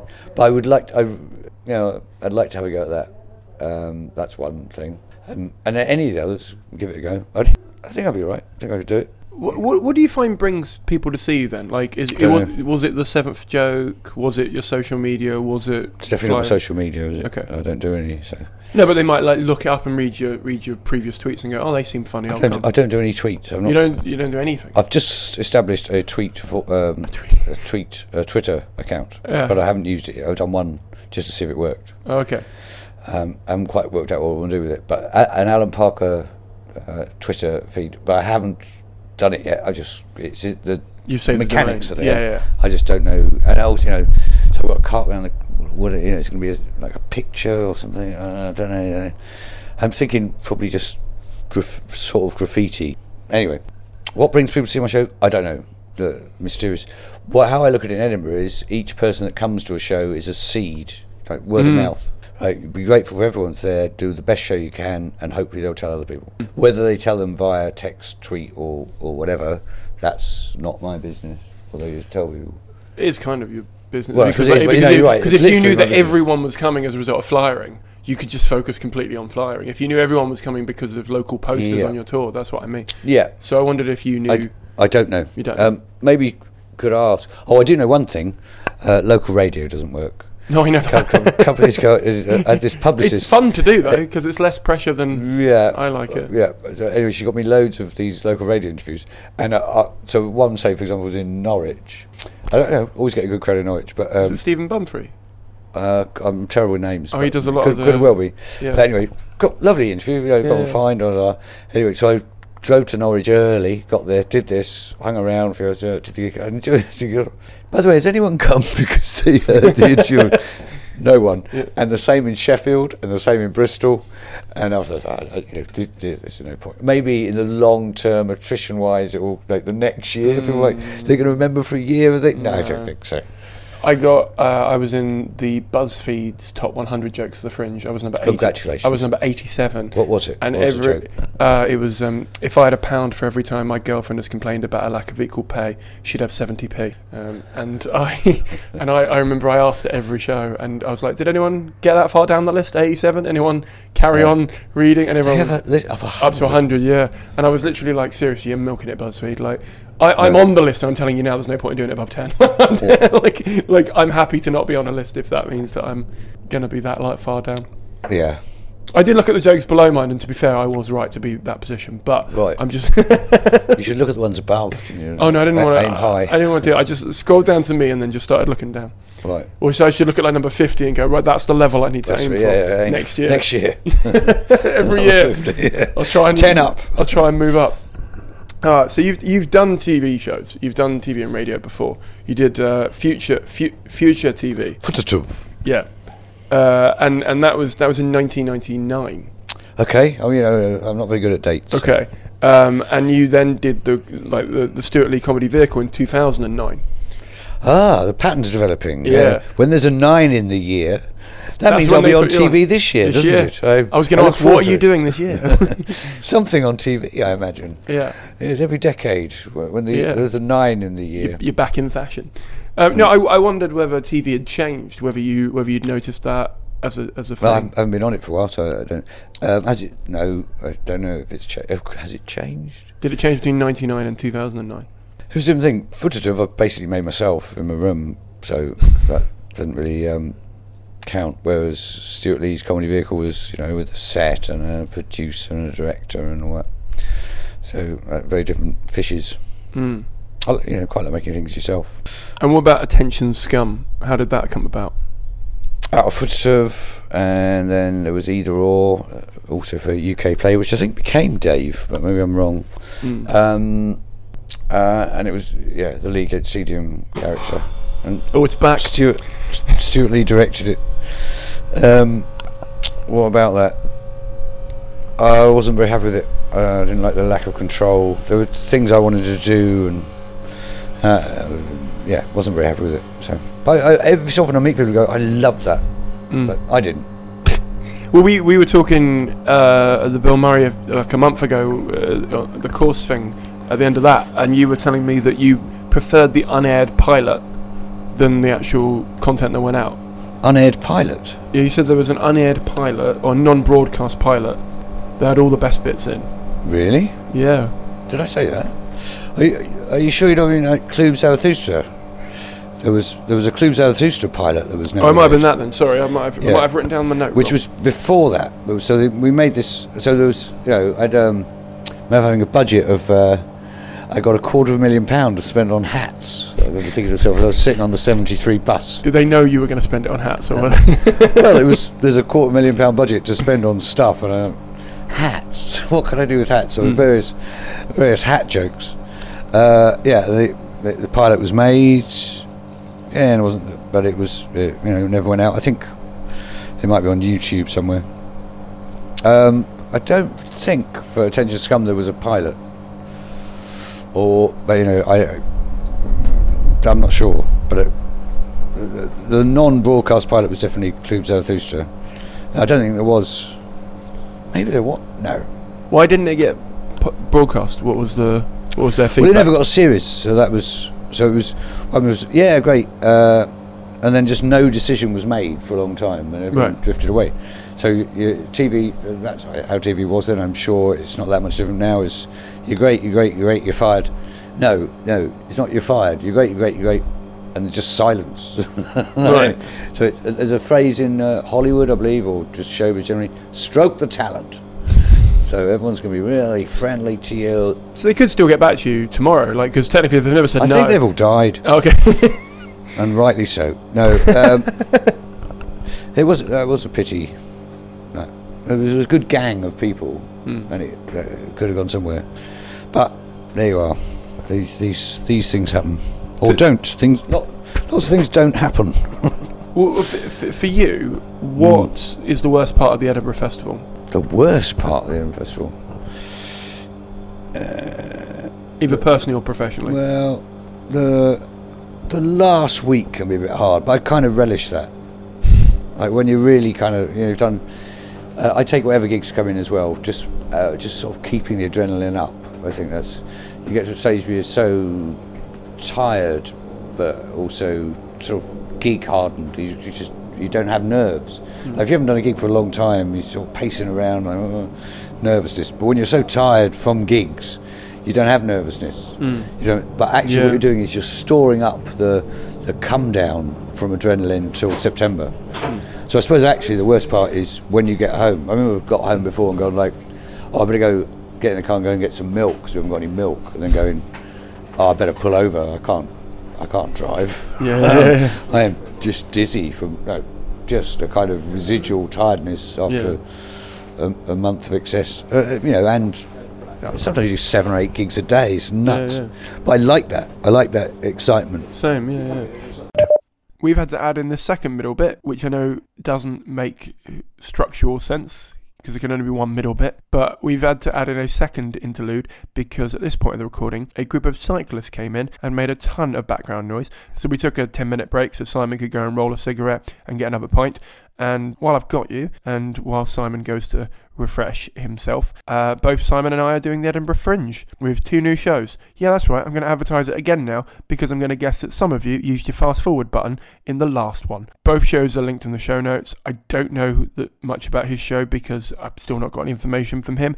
However, I will say that he's a massively talented comedian and I'm going to go and see it regardless. So I'm sure it'll be outstanding and you should definitely go and see it as well. Link for Simon Munnery's show in the show notes. My show is called Every Room Becomes a Panic Room When You Overthink Enough. I'm in the late stages of putting it together and loving it.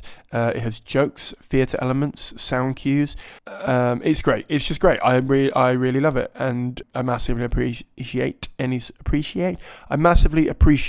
support you could give me to share that link. Tell a friend. Come along if you can. If you can't come to Edinburgh, come to a show near you. All of that's in the show notes. Everything and anything is massively appreciated. I'm doing a lot of previews and work in progress shows, and so far they're going really well. I know that makes me sound surprised. I just mean because the show's pretty different to anything I've done before, so it's nice that they're going well, if that makes sense.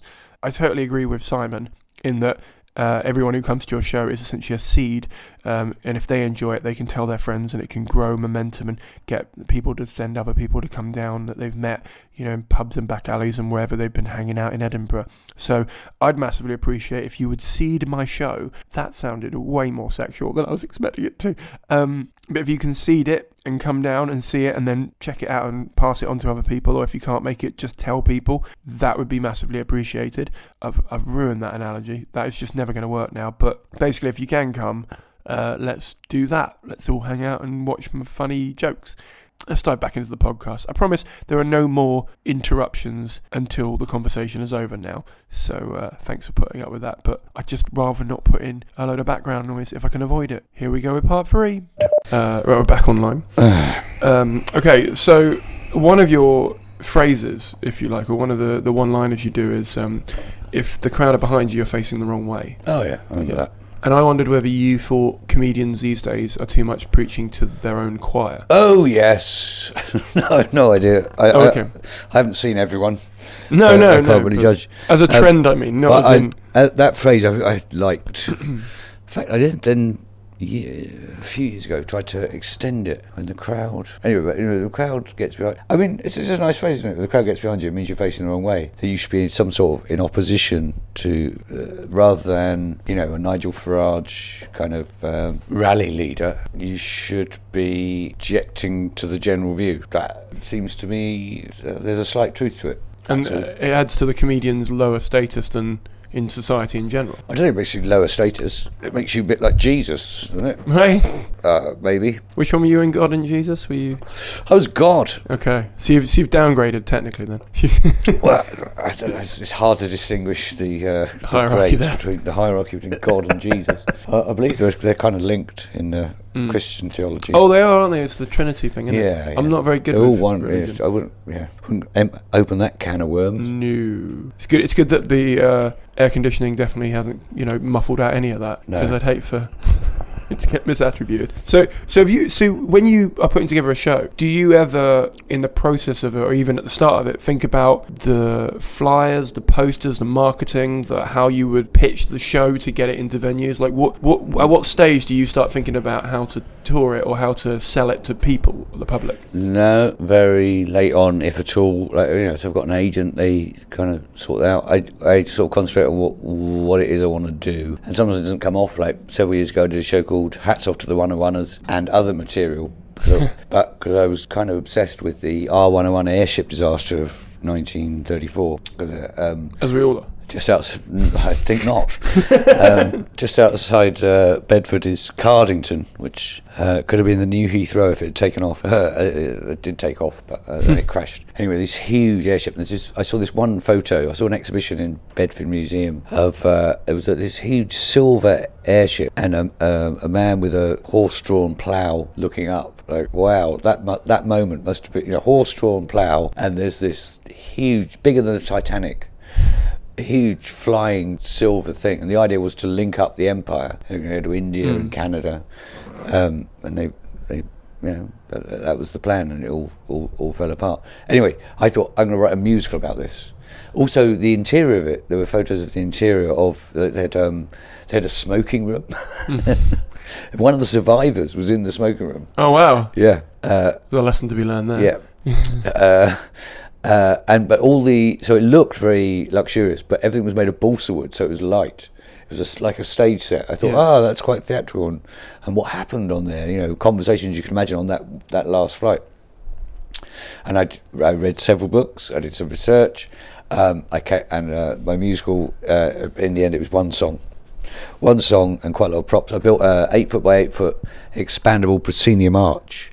So the opening of the show, I'd go on, lift this thing up and pop it open, and it would just expand and fall down and form an 8-foot by 8-foot curved arch. I worked out the maths of how to make lattice go up straight or curve, and then made this thing that did exactly that. It went woo, pop, and then a couple of struts in. And the idea of that was I could then hang from that cardboard animations for the song, but actually by the time I got that in a suitcase and one cardboard animation, there was no more room.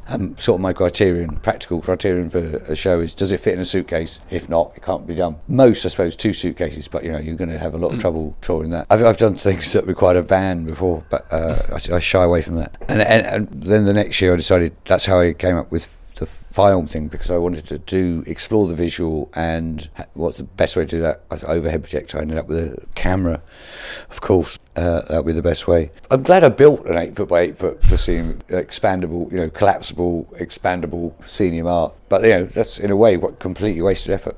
So how do you judge short-term and long-term success in your career? I don't. I mean, judge not. How does your agent judge short-term and presumably it's bums on seats. Okay. How much you can charge for a gig. I think that's how it's judged, isn't it, generally? How do I judge it? Well, I don't know if you have a personal different barometer for a show or for a thing that you're working on, whether you... Personally, I go on currently, like my tour show. It's not specifically how much merchandise. It's how much merchandise I sell, but not like the money so much as the people who come up after. So for a long time, I've sold books. Well, I ran out of books for a long time, but I've got a second edition, so I sell a lot of books and some DVDs. Often, good technique for selling DVDs is to run out of books. No one wants DVDs, it's a bygone format. But anyway, postcards of my painting, I've been amazed at. There's the queues of people to buy postcards, and they're so nice as well. You just want to spend £1 to have one as a souvenir of the show, but they don't want to spend £5 on a book or £10 on a DVD. One bloke bought 10. Oh, well, 10 to give to friends. I went, oh, yeah. Might as well have bought a DVD for that money. One man came up and said, I love coming to your shows. Some show he'd been to, to be in that audience was the loveliest thing, and I'd never looked at it like that. I thought, oh yeah, in a way, you always think about what you do, but it's actually about the audience and what it's like to be in the audience. And my audiences, touch wood, are so far so good, lovely on this tour. So that, I suppose, that's how I judge a show. Practically, how I judge a show is, if I don't do it very well, then no one will buy anything. It's just the people coming up afterwards, and I like to turn into scum, or I saw your double act 30 years ago. A regular customer. Yeah. Thank you. I'll see you another 30 years then. So 30 years, 1999, 2009. Keeps coming back. That happens. Oh, yeah. Or they'll tell me about some gig that I can't remember. Yeah, I've done a lot. You do make a disproportionate impact on people because it's a job. I think a lot of comedians don't think about, that one gig that you did that you thought, I didn't do my best or whatever. They actually remember you and think, you were part of that evening out and it was part of our life outside of your work, if you like. Yeah. I do think comedians tend to undervalue what they do a bit, because you can easily say to yourself, oh God, what have I done with my life? I've just made some people laugh a bit, but actually that's no bad thing. But it can seem kind of ephemeral, I haven't built a cathedral. You built a collapsible. I built a collapsible 8 foot by 8 foot proscenium arch. What do you want? Well, it is a kind of cathedral, isn't it? Yeah. And you work with Go Faster Stripe to produce DVDs. Several DVDs, yeah. How is that as a process versus, say, for example, like you said, trying to put together TV shows or other things that were maybe not made? I don't think it's very different, film a thing. No, generally DVDs tend to be a show filmed. So there's not really much process to it. You just do the show and they film it. Although the film and the File Maker and film were, it's pre-filmed, doesn't really need filming because the whole thing is filmed. So that was maybe slightly different, but generally do a show and they film it. It's quite a nice process, really. I don't think. I personally don't like being filmed. I don't think it just adds an extra level of nervousness, which you don't really need. So. Once it's been, so like some of your work's on YouTube, and once something's been put, you really need to get on social media. There's loads of it out there. You're everywhere. But if anything, it's pretty much you and Paul. Am I a meme? I can make you a meme if you want. My dream is to be a meme. I dream to be a meme. Well, there is stuff out there on you, and I wondered, and by the sounds of it, you didn't even know it was there. Yeah, there's a lot of evidence, basically. No, I'm guessing from the way that you didn't know it was there, that this isn't a question that you'll be able to answer, but a lot of comedians feel like once they've done like a set on TV, for example, and X number of million people have seen it, they sort of have to retire that material. Yeah. Do you feel like when you record a show, or if someone uploads it to the internet, you have to move on from that material, or that's like the full stop for you? If you're on that sort of escalator of stadium tours, whatever, I think you've probably got to do a new show each year. Although I believe Jimmy Carr doesn't. But anyway, I've no evidence, but I read that somewhere. Some don't. I don't think that. I tend to do anyway. There might be a bit of old, bit of new. I don't think it matters. I think it's very unlikely any particular audience have seen everything you've ever done. So, bit of old, bit of new. What's wrong with the classics? But I like the show I'm doing at the moment. Most of that has never been done. There's a couple of lines that I've recycled, but just because they fit in, I think that's fine. You sort of make your own. It's all got to be new. 80-90%. As long as it's got a sort of thing to it and it sort of works out. I don't think there's anything wrong with recycling a bit. That doesn't have to be all new. But if I was, had a TV show was on every week, and then I'll tour what you've just seen. That makes no sense. So obviously not. Yeah, and I assume you've never had a writer. You've never had someone write for you, or not to my knowledge, no. Although there were those slips of paper shoved under the door. No, I've never had a writer. What door? Where's the door leading to? Thank you. Watch out, I've got the last quickfire questions. Oh, great. Okay. The quickfire for me. Quickfire. You Fingers on buzzers. You ready? I'm ready. Okay. What is the best stand-up show you've ever seen? Bzzz. That was... I don't know, it wasn't a stand-up show. The funniest show I've ever seen was Mr. Andrew Bailey in Edinburgh at the Stand 2. Towards the end of the festival, perhaps the last week, came in, and Andrew Bailey's the most amazing act. No two Andrew Bailey shows are the same.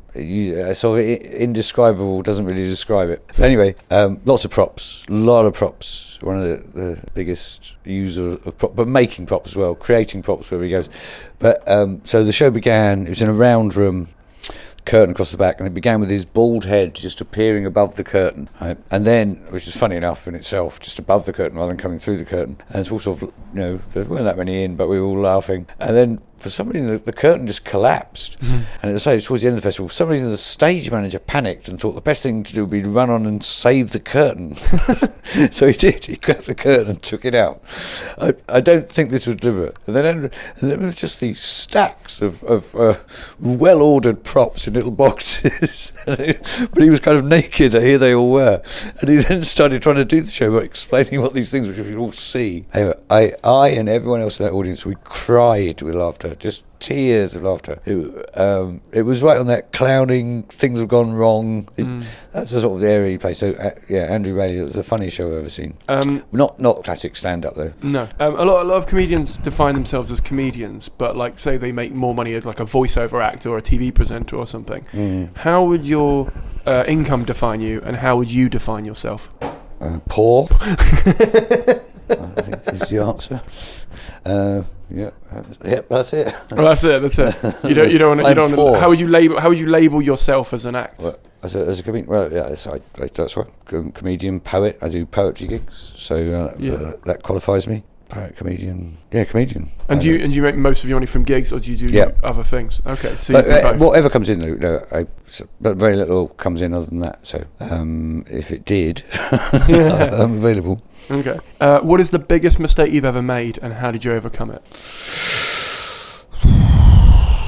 Biggest mistake I've ever made. I didn't your classic mistake was so once I finished doing a gig, particularly if I got like technical things like video or computer, or it looks like I finished, but I haven't finished till I've got everything packed in the box. Then I can have a drink and relax at the bar or whatever. So I was at Aspen Comedy Festival doing Lee Gent Stadium. Very weird gig, a bit weird anyway. One particular bit was any Catholics in, and from loads of directions at the same time was no. And I'd never heard that before. Like the audience knew, and it was funny for them as well. No, because we're Jewish. This is HBO's Weekend. So I didn't know that. It was just like, to me, any Catholic sin is just sort of a question. It wasn't, and to them it was sort of funny to ask that even. Anyway, that's beside the point. Gig finishes, went well. I'm packing, I've got to get all the cables back in the box, power down the computer. Bloke comes up to me on the stage and goes, I really enjoyed that one. Yeah, I'm clearing up. Afterwards, the stage manager comes up and goes, do you know who that was? I went, no. That's Matt Groening from the... Oh no! I really like The Simpsons. I should have been more polite. Yeah. So that's a mistake, isn't it? Just that kind of being in a mode where you haven't finished till you're on adrenaline and you've got to tidy up. That's at the end of a gig. I'm like that till I've tied it. Particularly props, like they become quite important to you, and it's so that is a mistake. Okay, definitely. What is the common misconception people have about your work? I don't know. How would I know that? People tell you. Oh. Or a lot of people read it in reviews, like they read, he does this, and you're like, well, I don't do that. I suppose I do read, but reviews of. So someone reviews you, and then it gets like onto Wikipedia or somewhere, and it sort of follows you around, like surreal. I don't know. I don't think I'm particularly surreal. But anyway, that word follows me around a bit. It doesn't worry me. But am I surreal? Do you think the surrealist, Dada, those people? I don't think I'm much like that. Mainly, the last few shows, I would just talk about things that have actually happened. Maybe a little twist on it, but it's not. I wouldn't say fish. I have done things like that, but not for a long time. But that word sort of. So I suppose that's a misconception. Yeah, you go back to what we were talking about before. Where you get pigeonholed with something from your early days because people know what you're about. Who do you think is the most underrated person in the comedy industry? The doorman. The doorman. Very important for the atmosphere of a gig. How people are treated as they come in, the door bitch, or whatever they call it. How that element is underrated. You don't think enough about that. It's all about it's all about creating an atmosphere, and that's the first person you meet on your way in. Lighting. That's not the person though. So who's the most underrated? Yeah. Me. Do you have any favourite up and coming acts that you look out for every year at the Fringe? No. Up and coming. No, I like to see people get on with it. No, I wish everyone well. Those people I look out for. No, it's sort of like I don't look out for people. It's kind of like you bump into people. I don't have that. Okay. I don't even read the brochure particularly. Okay. I might flick through it once or something, but I'm not looking out for anyone. Okay. I like meeting people but that just happens. Yeah, that happens naturally. So I that's what I like. I like something. I don't like planning to see. Like I have done it, well, not for years though. But like I see this, I see this, what are you doing? Oh, I'm going to see that. Oh, come. We go and see a thing. And, oh, it's a surprise. I haven't read no reviews. And I like to see something fresh without the planning element. Like if something's got a 5-star review, it will attract. From personal experience, it attracts the 5-star review hunters, and they're on hiding to nothing because the person who gave it the 5-star review saw something that was surprising and amazing, and they've told everyone it's going to be surprising and amazing, and therefore it can't be. Thank you. It's the same with the 1-star review hunters. I'll often go and see reviews that get 1 star because I'm like shows. Sorry, I'll go and see reviewers. I'll go and watch a reviewer during the show. No, I love going and see stuff that gets 1-star review because normally I don't agree with it. I genuinely don't. I just think you've seen it on an off day, or you've seen, or you. Or no, but it's a compliment, isn't it? If you go and see something, it can't be that bad. Yeah. It can be sometimes, to be fair. I'm not going to say I've never seen a show that I would not have given a 1-star review to. I did try and bribe a journalist one night in Edinburgh to give me a 0 stars review, right? Because I was being very cocky and I don't care what reviewers thought. And she went, I gave her the $5, and she was going to do it, and she did it. She put it in, but it didn't come out. The next morning we'll go, I bribed a journalist to give me a 0 star out of sheer bravado. I was just shooting yourself in the foot. Career-wise. I once asked, Copstick. I once asked Copstick. It was Copstick. Was it? See, this is something I once said to her. Could you do me a favour? It's a Kate Copstick. Yeah. I said to her, could you either give me a scathingly awful review and 5 stars, or a 1-star review that reads amazingly? Because I just want to see if anyone actually bothers reading it, if it's other way around. And she always said, oh yeah, I'll do that. And never did. And I was like, oh come on, can we just stick with some people? This particular occasion, she did do it, but it didn't come out because the festival ended before. But anyway, next year you can put it on. Just have a translucent, transparent. Best not to get drunk and start challenging journalists to give you. I once, what do you think? Actually, let's do this one. I thought that's more than 5 questions. I know, because I'm just doing the quick fire ones. I assume there. How many quick fire? How many left? 3. Oh God, come on. Let's do 3. No. Sorry. What was the question? Okay. What is the biggest problem in the comedy industry, and how would you go about solving it? I picked the worst 3, haven't I? Yeah. What is the biggest problem in the comedy industry? Yeah. I don't know. Okay. I can't answer that. And how would you go about solving? No. Yeah. I'm not counting that question then. No. What is the best bit of advice a comedian has ever given you? Yeah, I don't know if it's the best bit, but the bit I can remember is it's in Nova Scotia, Canada, and it was I can't remember his name, but it's a Irish Canadian, which a lot of them are, from Prince Edward Island comic, and we were doing a gig in Halifax, and he went out into the room before anyone was in there. It was for Canadian TV gig, but anyway, it's a big theatre, and he wanted to see it because when the lights are on, you can't see the room, but he wanted to know where it was, and he was sort of pretending to throw baseballs. Just to sort of get the shape of the room in his mind. And he gave me a little tip, which was that if you think the audience are tired, you go, hey, how you doing? Are you tired? And they'll do their best to prove you wrong. So that's quite a good tip, I thought. That is a good tip. Never used it, but it's good to have these things. What was your first artistic scar or stumbling block? Artistic scar or stumbling block. It's like the first time that you were ever told no, or the first time that something went completely wrong, and how did you overcome that? Like an idea maybe that you thought was amazing and it just never worked. I've not had that. Like I think something that never worked. Something I thought was amazing but never worked. There must have been something. There's been loads of things. They sort of drop away. There's things that didn't work for a long time and then did, but you don't. But things that never worked. Never worked. Nope. No. Okay. Can't think of something. Last question. If you could go back to your past self and give yourself one bit of advice before your first gig, what would it have been? Do something more lucrative. Thank you very much for coming on. Thank you, son. That was Simon! Hearing how he has no plan is so refreshing. As someone with a plan and who surrounds himself with other driven people with plans, it's great to see someone who has done amazing without one. Also, his aversion to social media was a particular interest of mine. I loved hearing about how he's trying to get away from screens as much as possible.